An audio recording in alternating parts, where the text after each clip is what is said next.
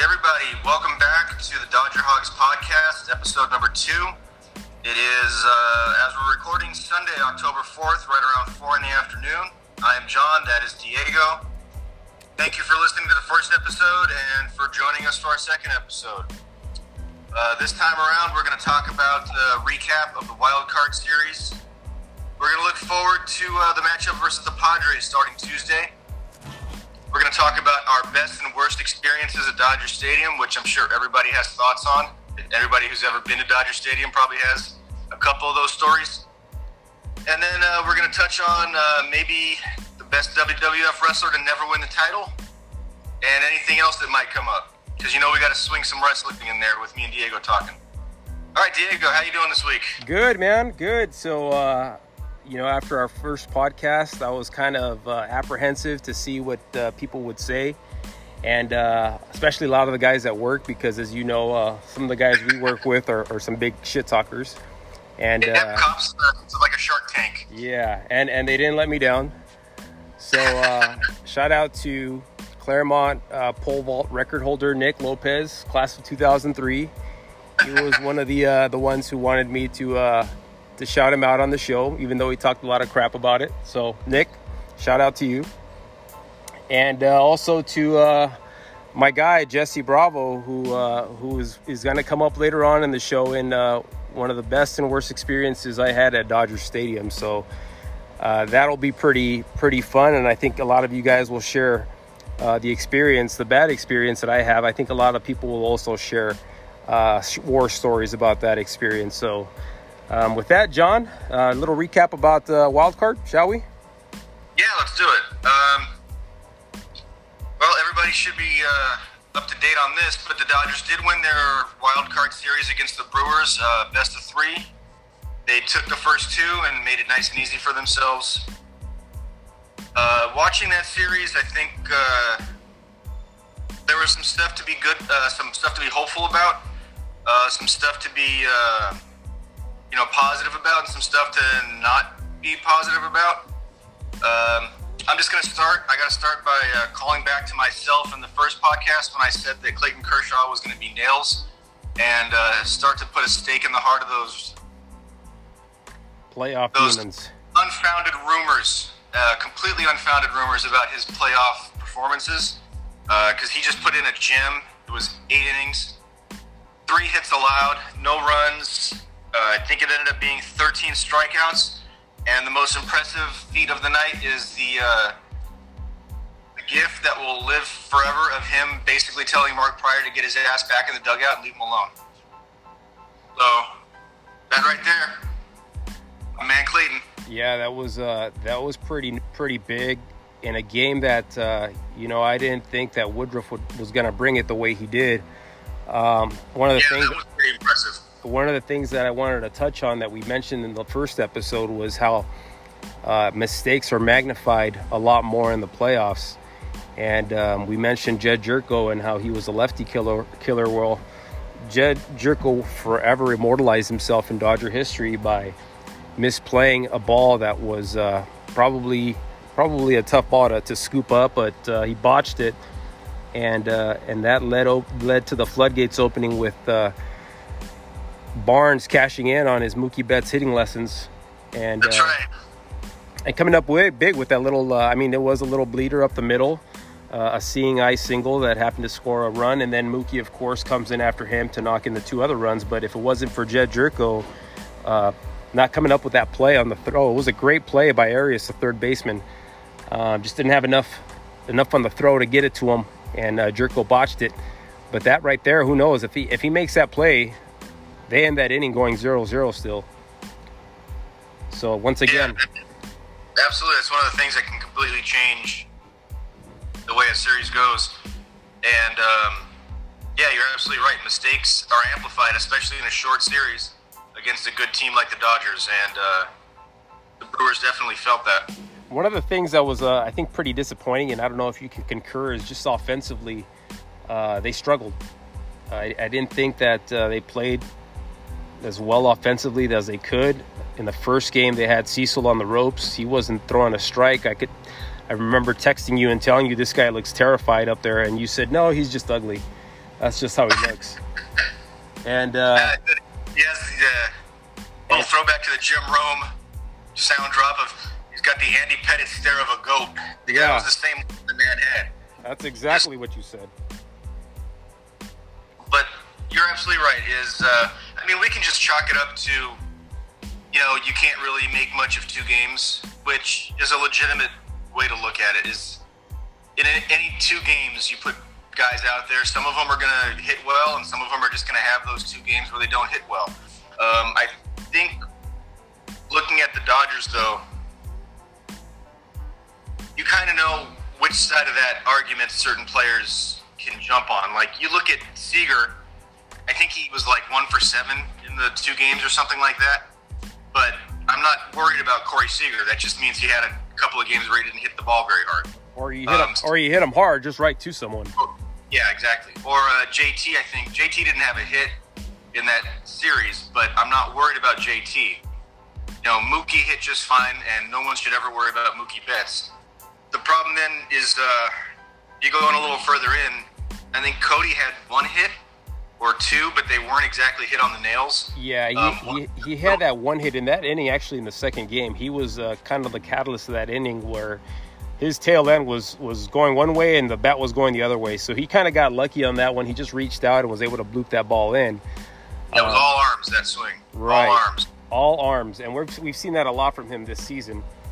Yeah. But, away from the ball and use arms. Yeah. One of the things that disappointed me about him is going back to that game 1 against Cecil, where, they had the momentum of dealing with a pitcher who had a lot of emotion, wasn't able to find the strike zone. And they could have blown that game wide open in the first inning. And I think Bellinger went after the second pitch and hit a pretty lazy fly ball. I don't know if it was to the left field or to the shortstop. But that was one of the things that was very, very, on my part, very frustrating to see is when you have a pitcher who's struggling and dealing with emotions like that, you kind of let him try to dig himself out of his own hole. And Cody, I should say, bailed him out on that at bat. Yeah. I think to that point, we were in this. He'd thrown like 30 pitches already or something like that, something ridiculous like that. Right. And he'd thrown like 10 pitches in a row that were not anywhere near the plate. So you got to just let that guy keep going. Get into that bullpen early. It was a poor approach at the plate. Besides the poor mechanics, butt going one way, arms going the other, it was just a poor mental appearance at the plate. Another thing that I think kind of triggered me is the performance of Kenley Jansen in that first game. You and everybody else who watched that baseball game. 86 miles an hour on his cutter. That's slower than he was throwing his slider 2 months ago, and it wasn't. Regardless what Dave Roberts says, it wasn't moving the right way either. Right, and I know I catch a lot of grief from a lot of people online, or both of us do on our Instagram posts when we don't dislike Kenley, and I know I get a lot of hate from people saying, hey, he's been our closer for years, he's been loyal to the team, so on and so forth. But he's not passing the eye test. And what's worse to me is just his body language at the end of the game. You can tell based off of his body language that something's up with him.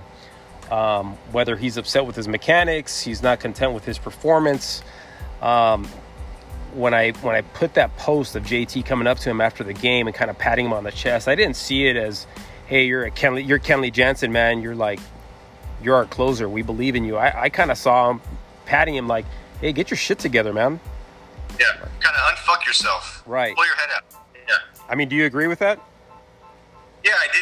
It's hard to, you don't know what was in JT's mind because, just reading into it. But reading body language, it looked a little bit more like, if JT was really kind of like, hey, pick it up, we got you, you're the man, don't worry about it, he would have spent a little bit more time with him instead of just kind of going by him, slapping him on the chest, giving him a quick word, and then moving on.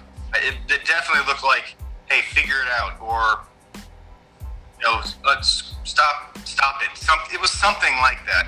And Kenley's, body language and facial expression in that moment said a lot too. He was upset.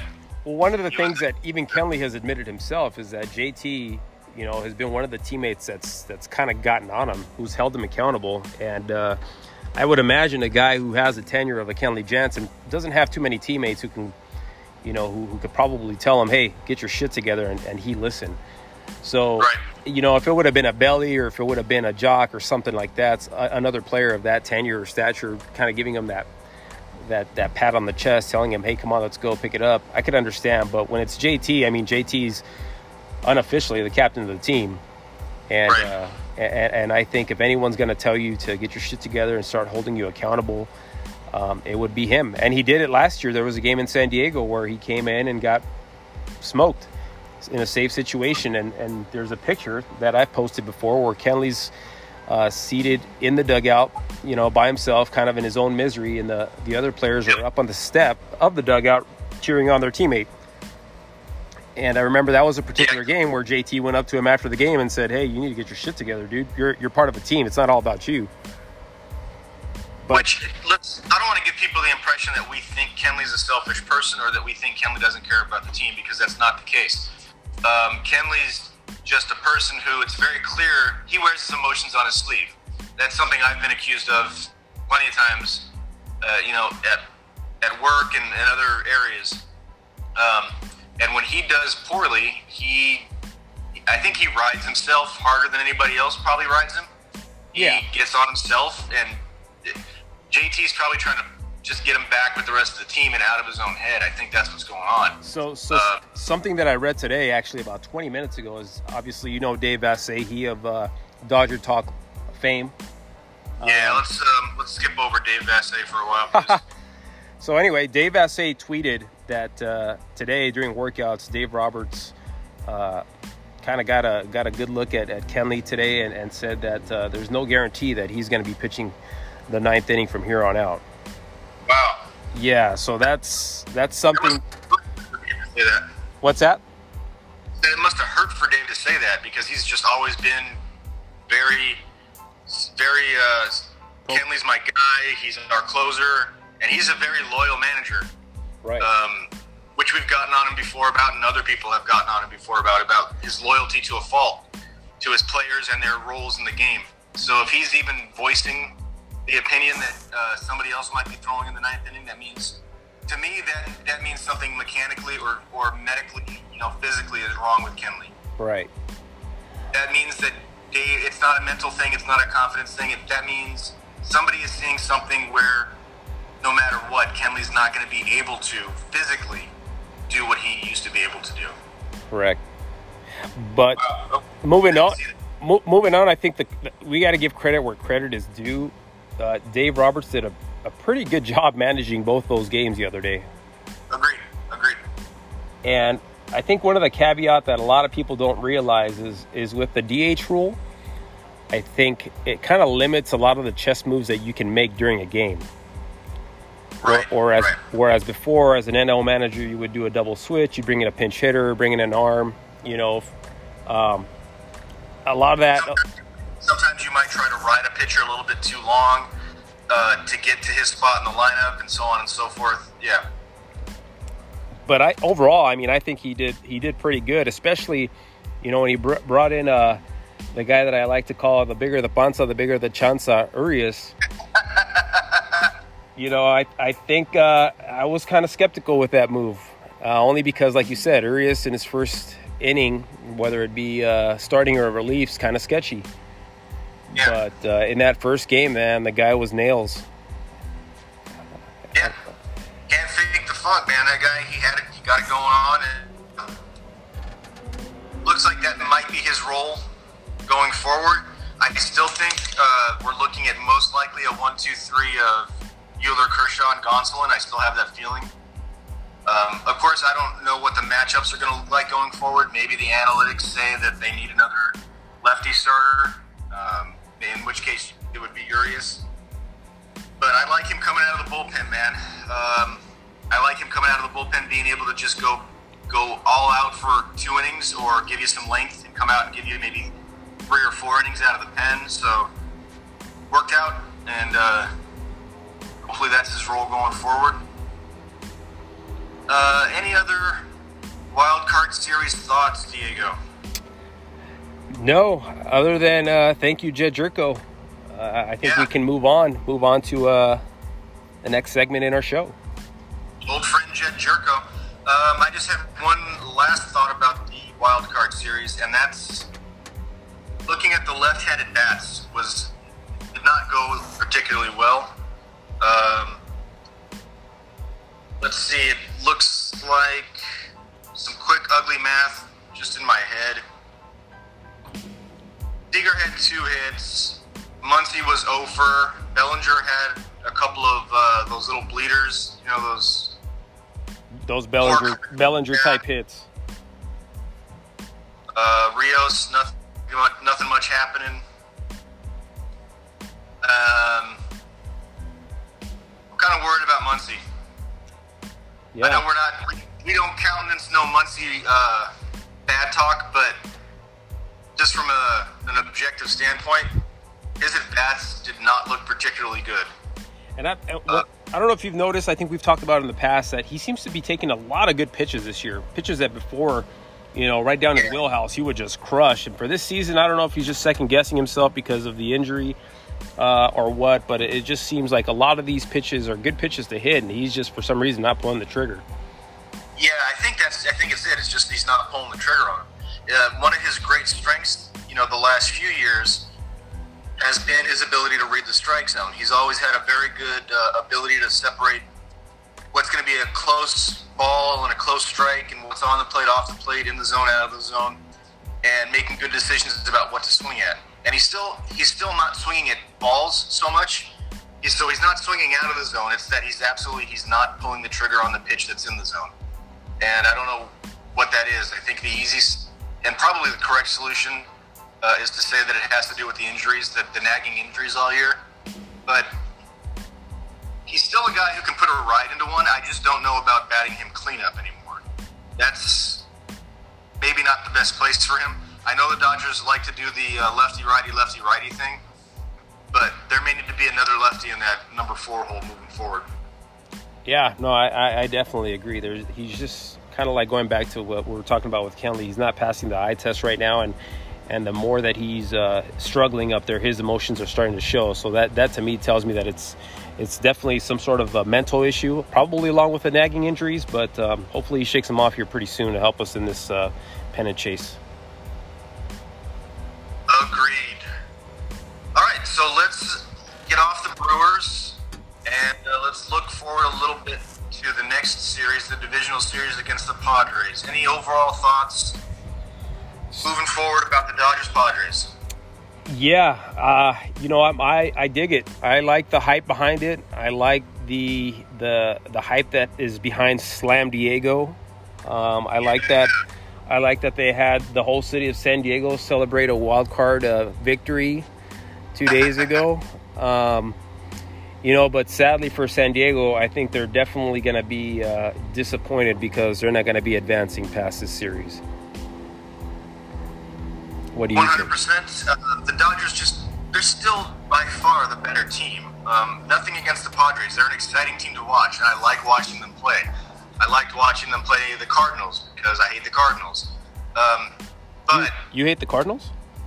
I hate the Cardinals, man. No, time out. Let me take it back. Let me run it back a little bit. I don't like Cardinals fan base with all their "we do it the right way" BS. They're really arrogant, and I'm just kind of tired of that. I haven't liked the Cardinals since I was 3 years old, and Jack Clark hit a fucking home run off of us, bro. I remember it like yesterday. Started as a child and never got.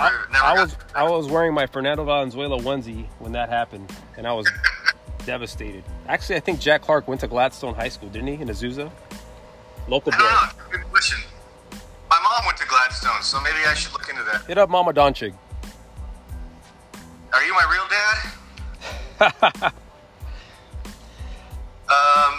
No, back to the Padres. I think the Dodgers are just they're the better team right now. What was that? I got an autoplay on an article I was reading. Oh. Ignore. Yeah, that was really random. Thank you, ESPN, for the autoplay videos. No, I just think the Dodgers have too much for him.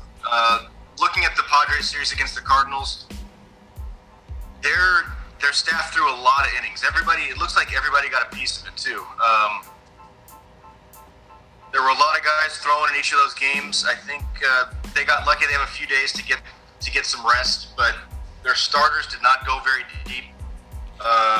Obviously, they're still without Clevenger and Lamet. Yeah, but they're up in the air, those two. I don't know if you've heard the recent news about them, and I think it might be a little bit of a play on Jace Tingler's part.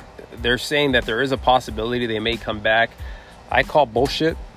I don't think Clevenger's back. If they do come back, it's going to be in a limited role. They already said Lamet's going to be out indefinitely. That usually doesn't suggest to me that they're going to be back throwing 7 innings in a divisional series game. Regardless of how high the stakes are, I don't think they're going to, expose these guys into some sort of long-term injury where they might do more harm than good. Because if they're compromised up there, they're going to get smoked. Regardless of what the name is on the back of the jersey. I know Clevenger's, he's legit. He'll be ever immortalized in my head with all the shit talk he did about the Astros. So I actually wanted Clevenger to come to the Dodgers, but Lamet has pitched like the ace of their staff, but I don't think that if they put those two up there to pitch against the Dodgers in a World Series or in a high pressure situation like that, I think they're going to get crushed, and in turn they're going to do more harm to themselves than if they would have just sat out the series. Right. The Padres are a smart organization. They're a good organization. They have some former Dodger employees in the front office. They know what they're doing.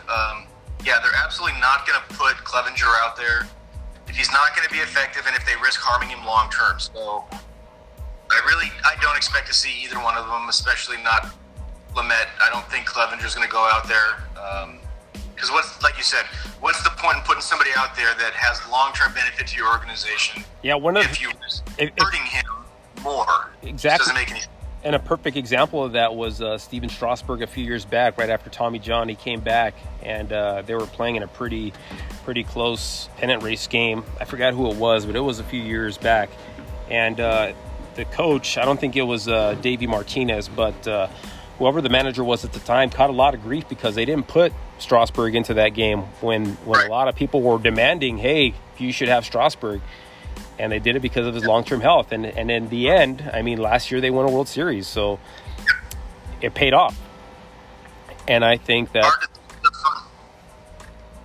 Go ahead. No, I say you got to make a hard decision up front. Are you building long-term? Are you taking a big swing short-term? And they made the right choice with Strasburg. I think the Padres will do the same thing with their staff. Especially seeing that, it would be one thing if you looked at the Padres, or if anybody looked at the Padres and said, this is it, this is their one chance, or this is their last chance to make a push in the playoffs. Then you might risk a little bit more, some guys' health, you might take some more chances. But looking at the Padres, over the last few years, they've built a team that can be good and a threat to make the playoffs for years now to come. So this isn't like it's their one shot and then it's over. They have guys leaving. They have guys retiring. They have a good, strong core, both sides of the ball. Except Grisham. He's a bitch. You don't show up. Like I told you the other day, Mike Trout hits a bomb off Clayton Kershaw and acts like he's been there before. If anyone's going to hit a home run, maybe it could have been a Trout, but Grisham, the guy is the same guy who botched the ball last year in I believe it was a divisional series in the pennant series against the Nationals. He was the guy who a ball was hit to him and he had an opportunity to make the play and limit the damage. But I think because of his misplay, the Nationals ended up scoring the game-winning run and eventually ended up taking that series. So when you have a player like that who makes mistakes in crucial situations and then comes right back and pimps a home run like he did off of Clayton Kershaw, you don't get any respect from me. I'm an old school guy, but I love some of the new school stuff. But from guys who deserve it, like Tatis. I think Tatis All the stuff that he does is great for advancing the game because he's a superstar, and he backs up his talk with his play. Grisham hit a 380-foot home run and acts like he hit a 500-foot bomb to win a World Series game. That doesn't cut it with me. Hear that? You hear that, Grisham? I hope you do. Dodger Hawks are coming for you. So overall, I think it's a 5. It's a best of 5. So I think best of 5. I think the Dodgers are gonna probably take them 3-1. I think they'll get lucky one day, being the Padres, and get one game in the series. But overall, I think the Dodgers will obviously show their dominance over their little brother from the South, and take the series in 4 games. What do you think? It seems silly saying this. What do you think about the fact that the Dodgers and Padres have to go to Texas to play, and the Astros, and who do the Astros get? I can't remember. Oakland. Shout out to Oakland. Yeah, shouts to Oakland because the A's are my team in the AL. I want to see the A's-Dodgers rematch. Yeah, I agree. I would love to see Oakland just destroy Houston. Reddit came out today and bashed the LA fan base for saying that he expected there to be more of a LA crowd when they played the Dodgers a few weeks back, and obviously he doesn't know that there's this thing called COVID that kind of limits your ability to gather with people. That's weird, I know, right?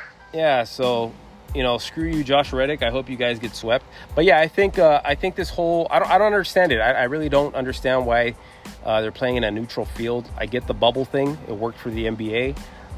It'll probably obviously work for Major League Baseball, but I don't understand why they agreed upon Arlington. It's going to change the dynamic of how both of these teams play. Both of these teams rely on the home run ball, and this season a lot of players have already been complaining about the dimensions at that new ballpark being too far. So it's going to change the way both teams play. You're not going to see that many home runs. You're not going to see that style of play. You'll probably see a lot more small ball, I would imagine.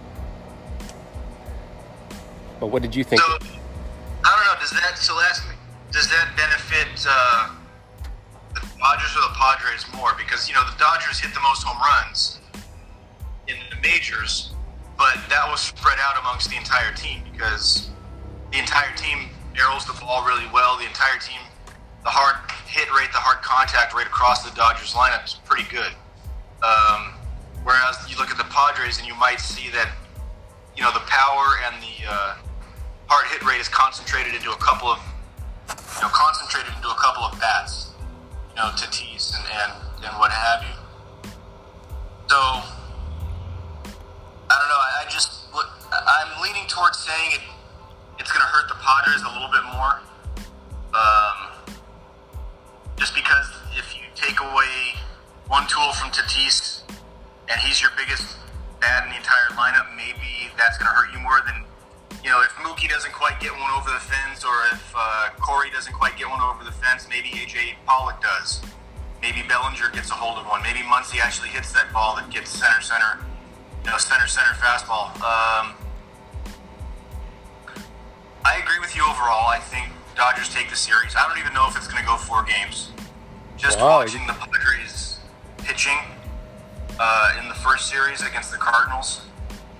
I know that the last game, I think it was 4-0, but before that, even though they won a game, they gave up they won a game where they gave up 9 runs, and then they lost a game where they gave up 7 runs. So in the space of 2 games, they gave up 16 runs to the Cardinals. Dodgers have a much better offense than that, so...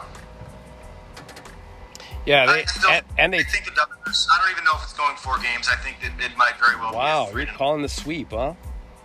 I'll go there. I'll call the sweep. Well, hopefully Kike brings his push broom. He's going to need it, according to John. All right. Okay, if you guys have any questions about what we thought about the wild card series or what we think about the upcoming series against the Padres, please hit us up on Twitter at Dodger Hugs. Contact us at Instagram at The Real Dodger Hugs, or is it just at Real Dodger Hugs?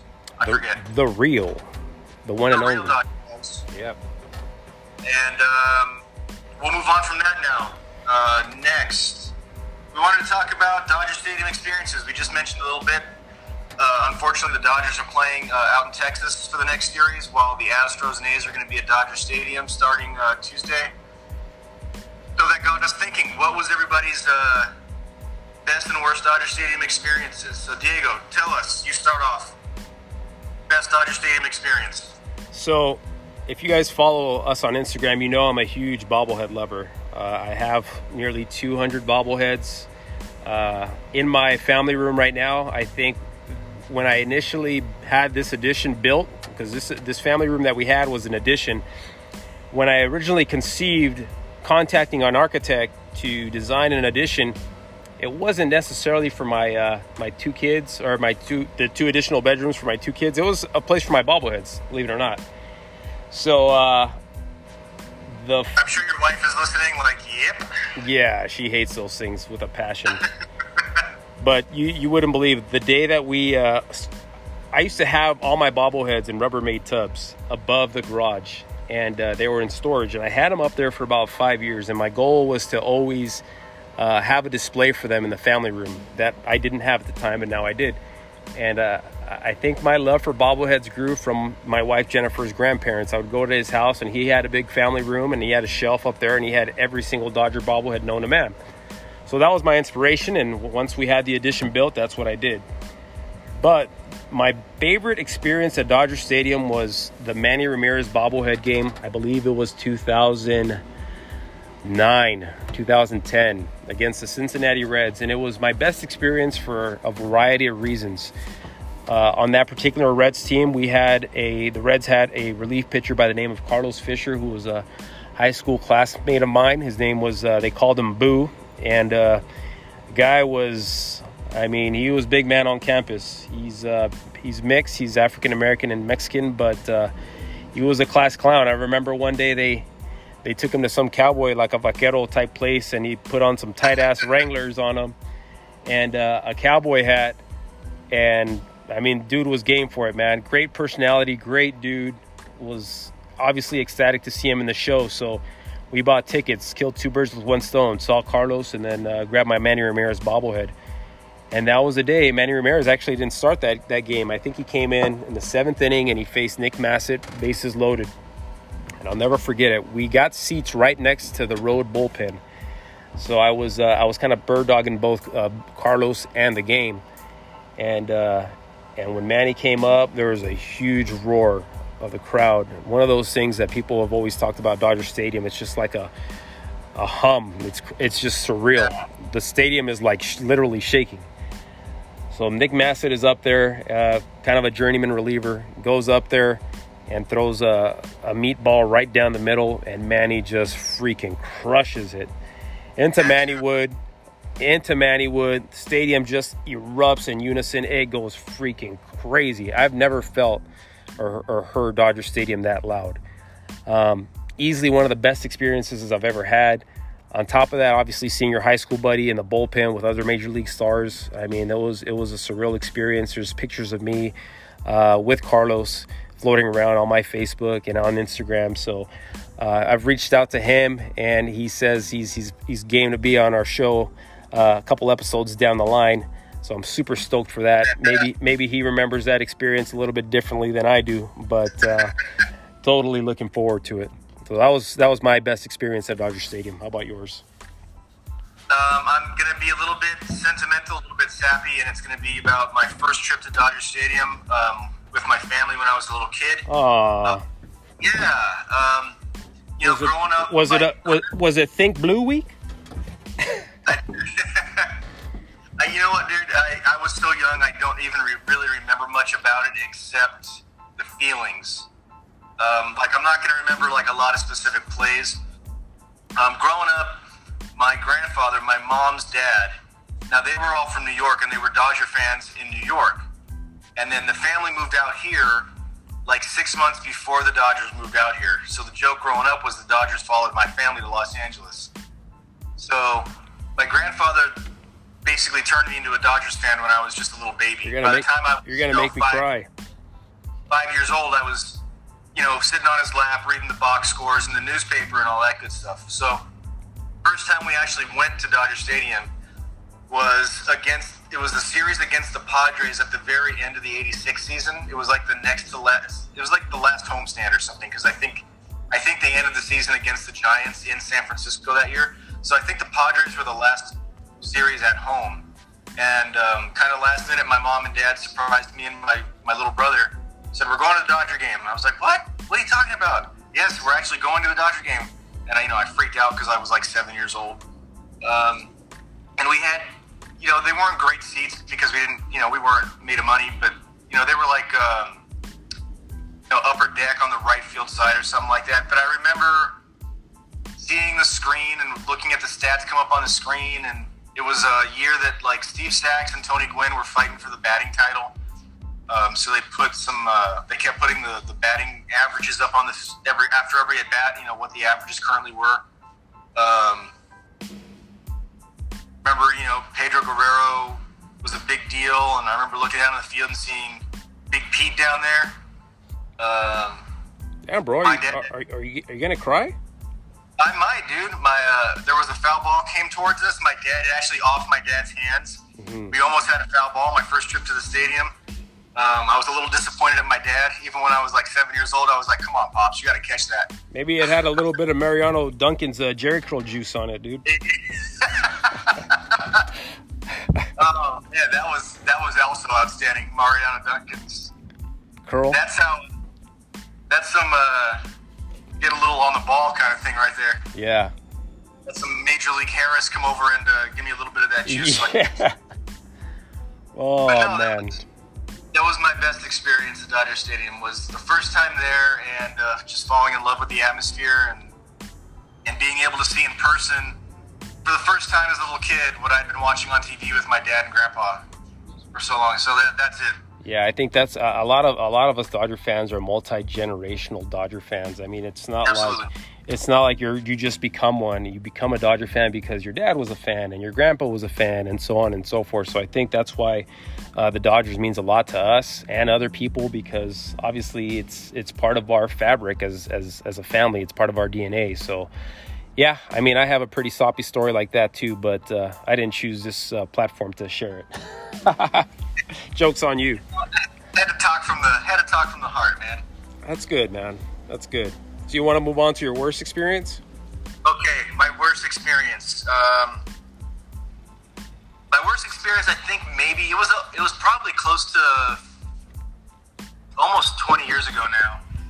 It was one of those seasons where the Dodgers were really not good. I can't remember which season it was. It was a season where, I was working a lot, so I think this may have been the only game I went to, but I went with my brother, kind of last minute. And we sat somewhere down the left field side on field double. When was this? Were you already a cop? No.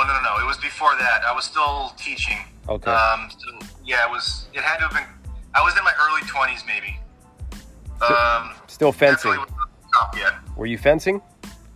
I was fencing. Good. I was a dangerous man at that point in my life. We got to see that picture, by the way. I went looking for it the other day. I couldn't find it, so you got to pull it out of the archives. I can find it somewhere. I've got some old VHS tapes, I'm sure.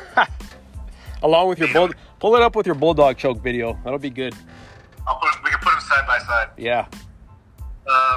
So anyway, it was like a last minute. Let's just go to the game. We're not doing anything else tonight. I think my brother had just gotten off of work, and he was like, I don't want to go to sleep yet. I don't want to go to bed tonight. Let's just go to the Dodger game. Yeah, sure. So we went, and it actually started out pretty cool.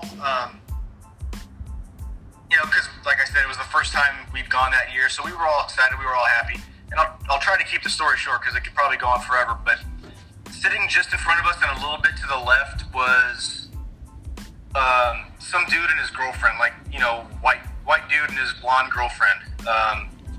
And then sitting directly to our left, a couple of seats over, was a group of, how shall we say, Raiders fans. Oh. Yeah. So fresh out of jail and out on bail. Sorry, that's my Hacksaw Hamilton take. Hacksaw Hamilton. I want to hear a story about Raider fans. Yeah, call the ladies line. Oh, that'll be another We'll leave. Dodger Hogs podcast. We'll leave. On the Mighty 690. We'll leave Hacksaw for another day, because we could do tons of shows off of Hacksaw and the Loose Cannons and all those dudes. Yeah, we can do our Mighty 690 retrospective next time. So anyway, like we're halfway through the game, and I look over and I see the girl who was in front of us, the blonde girl. She's turned around and she's throwing sign language at the little girl who's sitting with this group of Raider fans. And I realized, oh, well, one of these little girls over here with the Raiders fans, she's deaf, and this blonde woman, she's also deaf, and they're just talking and they're vibing. And you could see this little girl loved it. This little girl loved the fact that she went to Dodger Stadium with her family or her friends or whoever she was with, and that somebody else there could talk to her. Because it was obvious, like, this little girl's not hearing the roar of the crowd. She doesn't know, she's not hearing the announcers, but this stranger is turning around and signing to her and telling her what's going on. And I thought to myself, man, that's really cool. But as the game went on, the Raider fans started getting a little bit too much alcohol in them, and they started getting 415 with the dude that she was with. 415 is police code for like angry, got upset. Sorry about that. I didn't, Yeah, man. I slipped into a little code speak. But yeah, they started going at this guy whose girlfriend was turning around and signing, sign language with this little girl. Where were you guys at? In the pavilion, or where were you guys at? Well, we were field double down the left field side somewhere. We were on the field double somewhere. And they just started yelling and yelling at this guy, and this guy was like, "What are you guys even talking about? What are you yelling at me for? I didn't do nothing." And it just kept getting worse and worse and worse. And it was like just the stereotypical, like, left field pavilion Dodger fan kind of thing. And they ended up getting escorted out by security. And I was just like, man, that is so disappointing. I can't even believe that. Yeah. Like, it ruined the game for everyone in this section. Ruined the game for that poor little girl who was having a great time having her sign language conversation with this woman in front of them. Yeah. And just making us all look like fools as Dodger fans. Yeah. Man, I was angry. I was disappointed. Yeah. I mean, the unfortunate thing about Dodger Stadium is you gotta, depending on where your seats are, is gonna kind of dictate to you what type of crowd you're gonna go with. If you're gonna go with your buddies, you're good in the pavilion, because you might be exposed to a little bit of angry, drunk Dodger fans. But if you go with your family, you got to pay up. Like, I think one of the best places for us to go watch games has always been the Loge section. It's always been a pretty decent mix. But yeah, man, that sucked. But tell us about your one word, bro. One word: the trough. Okay, and this is where our mutual friend Jesse Bravo comes back into the story, correct? The trough. If I say the trough, what do you think I'm referring to? Yeah, if you know, Dodger fans, the trough was the, shall we say, the receptacle in the men's restroom. We'll call it that. There was no urinals, no partition, no stall.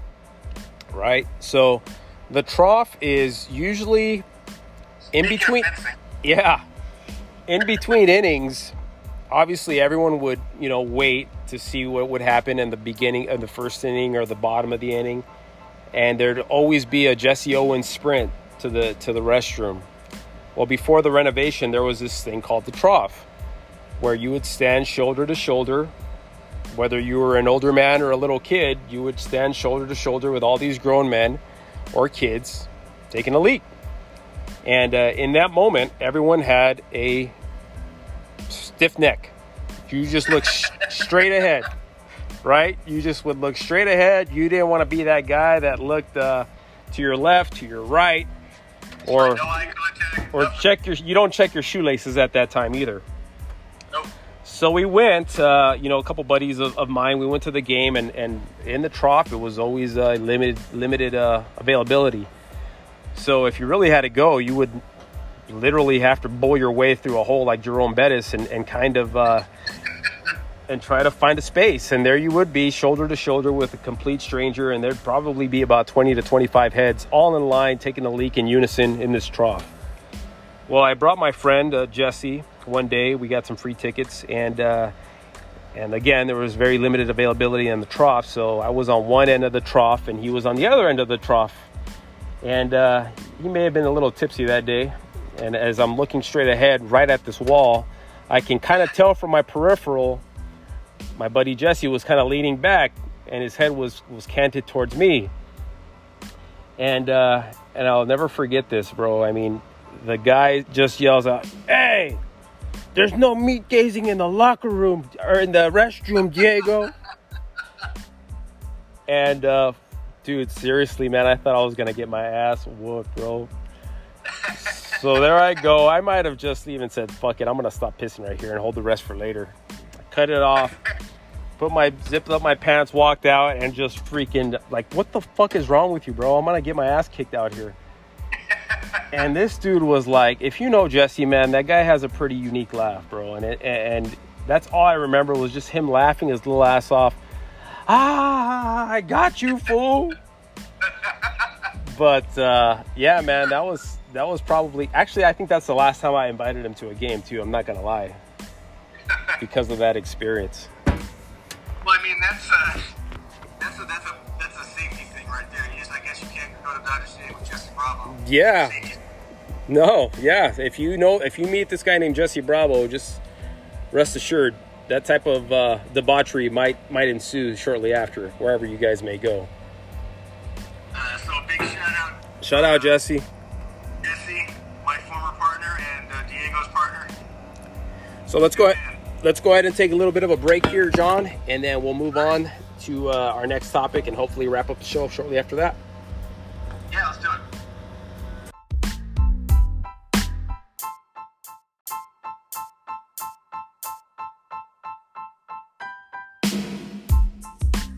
All right, guys.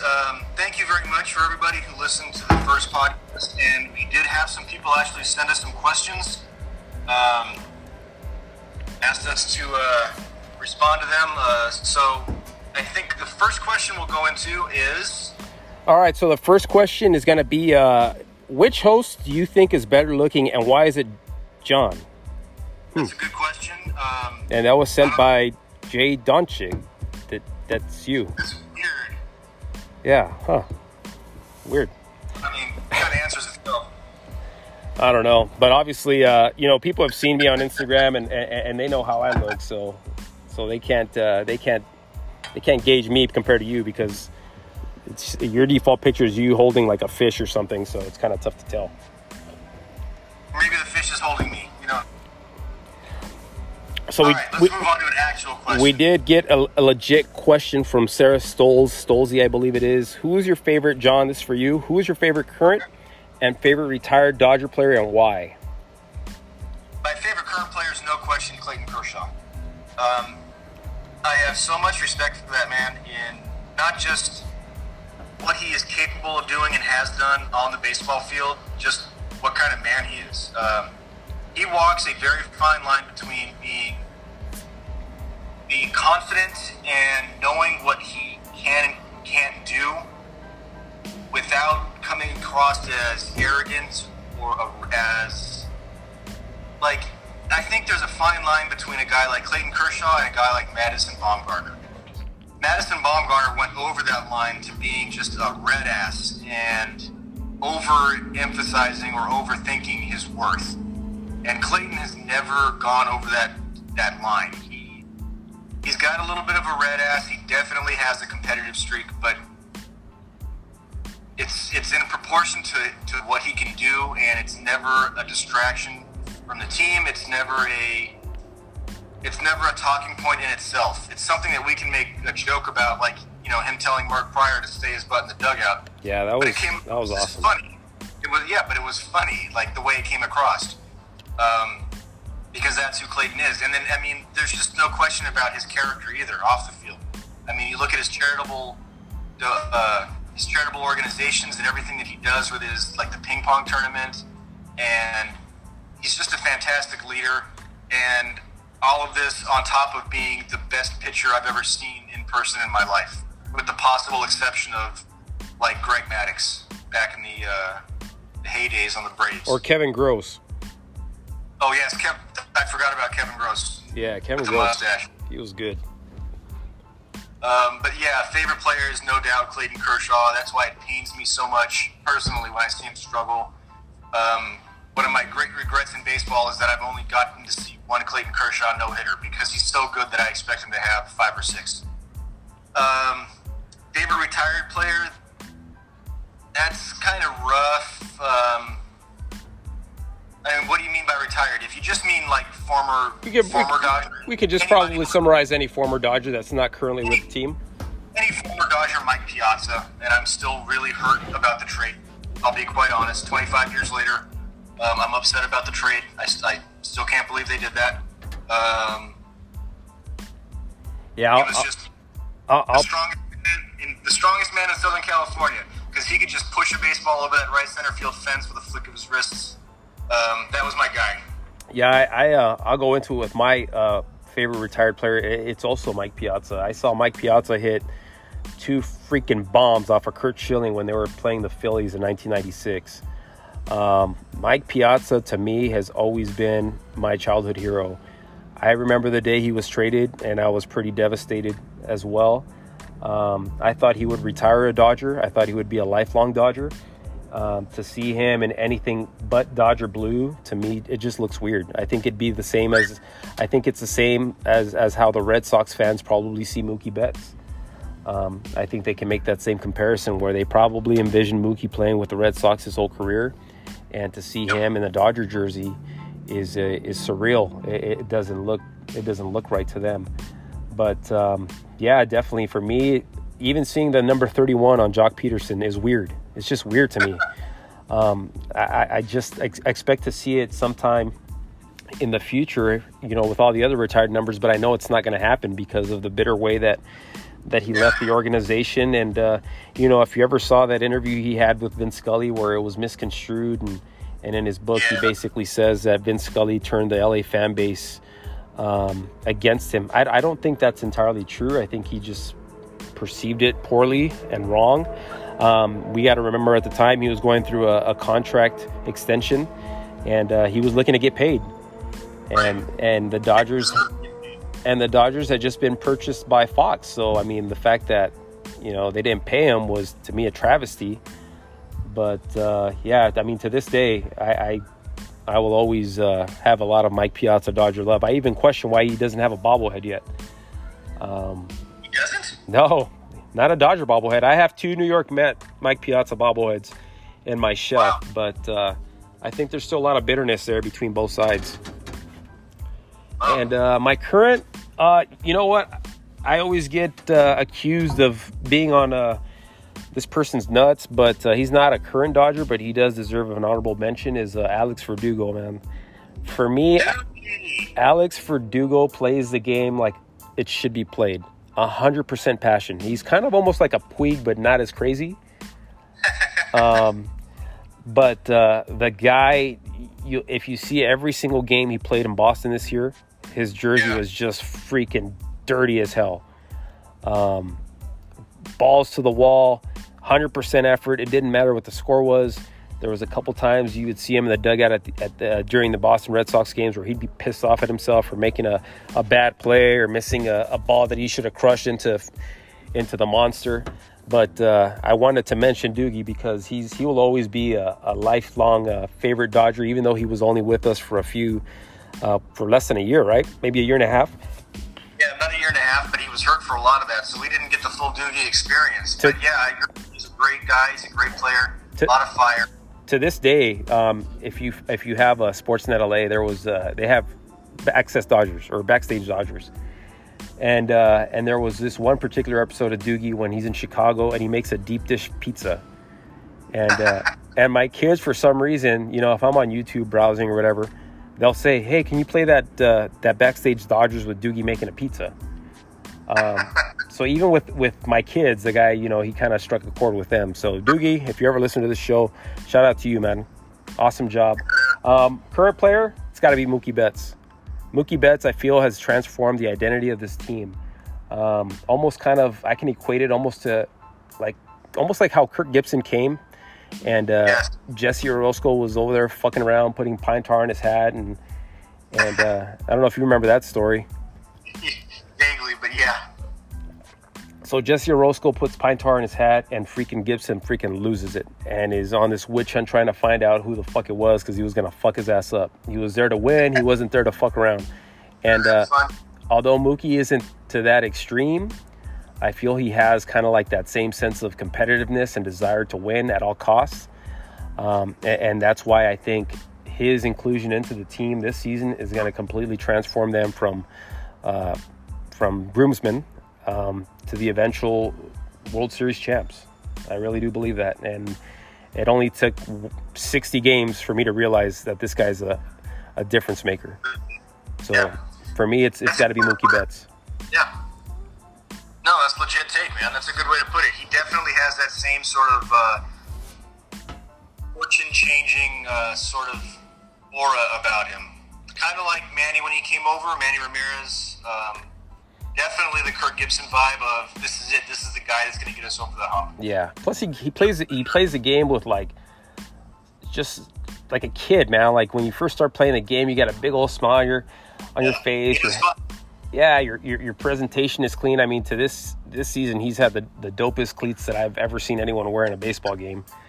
You know, he takes pride in his uniform. Obviously, he takes pride in his work ethic, his ability, his skill. The dude's legit, man. I mean, I even knew it from when he was in Boston, but when you see him play every single day, it's like with Kershaw, man. It's a treat. It's a treat to see this guy put on a Dodger uniform. And I don't know if anyone shares that same sense of great thankfulness or gratefulness for that. But if you don't, you should, because the dude is a Hall of Famer for sure. There's a whole generation of Dodger fans right now who are going to grow up with Mookie Betts as their favorite player. Know that for a fact. Guaranteed. All right, what else do we have? Let's get into our wrestling, man. All right, wrestling. You guys know we're going to have a wrestling take. So what we thought this week was going to be, what was it, Diego? Who's the best to never have the title? The best WWF Golden Era wrestler who never won the World Heavyweight title. All right, you want to share first, or you want me to jump in there? I want you to go ahead and start, because where I'm gonna set the bar, you're not even gonna come close. Really? Okay. Yeah. I see. All right. So I was looking at some stuff. Go ahead with your Brooklyn Brawler take. No, that was absolutely a joke. Although the Brooklyn Brawler was outstanding. I will fight anybody. Brooklyn Brawler was the best all-time jobber in history. We'll give him that. He was fantastic. What I remember as a kid watching the Brooklyn Brawler was desperately hoping to one day watch him win a fight. Yeah. It was so good. He sold it so well. Yeah, I mean, he would have a couple sunset flips there where I was like, he's going to win it, finally. And the guy would just kick out. And not so much. I don't know. Looking on the list, you got guys like Ted DiBiase. You got Jake Roberts. Kurt Hennig never won the big one. But ultimately, I'm going with Roddy Piper. Wow. Yes, because Roddy Piper put on a damn show. Maybe not the best technical wrestler. As a matter of fact, absolutely not the best technical wrestler.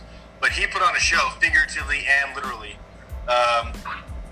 He put on a show in the ring, and then he had Piper's Pit. Is that what it was called? Piper's Pit?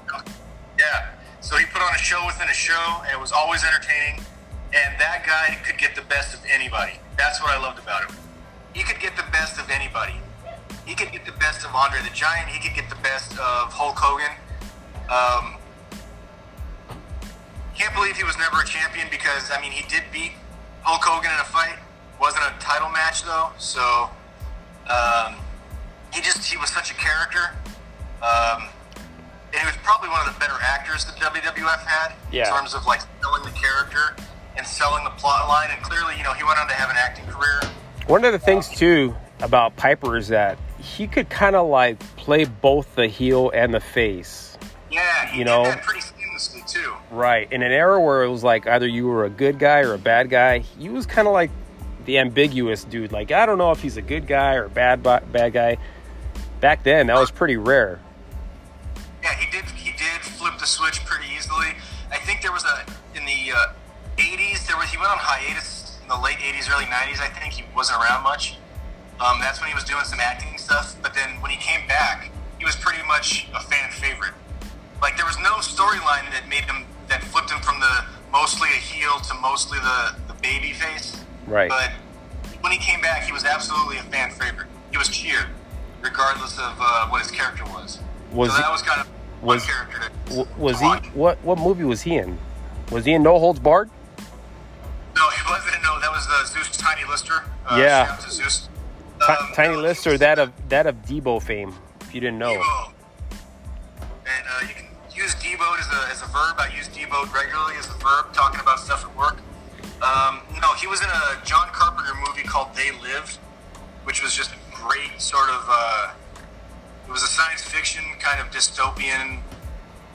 It's kind of hard to explain, but it was a fantastic movie. I'm gonna go to the Blockbuster today and rent it. See if they have it. Please do. The one remaining Blockbuster in Alaska, or wherever the hell it is.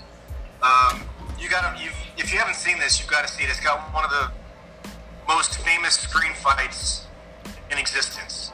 It's just a knockdown, drag-out alley fight that goes on for minutes between Roddy Piper and his co-star. Names escape for us. It's going to come to me right now. Keith David. Bunch of A-listers in that movie, bro. What's that? Bunch of A-listers in that movie. Negative. Oh, well, I was being sarcastic. I know. But no, it's actually it's a cool movie. He was in a bunch of other stuff. He did some video games where he was like a voice actor. He did some TV shows, but that's what he's famous for. His most famous movie is They.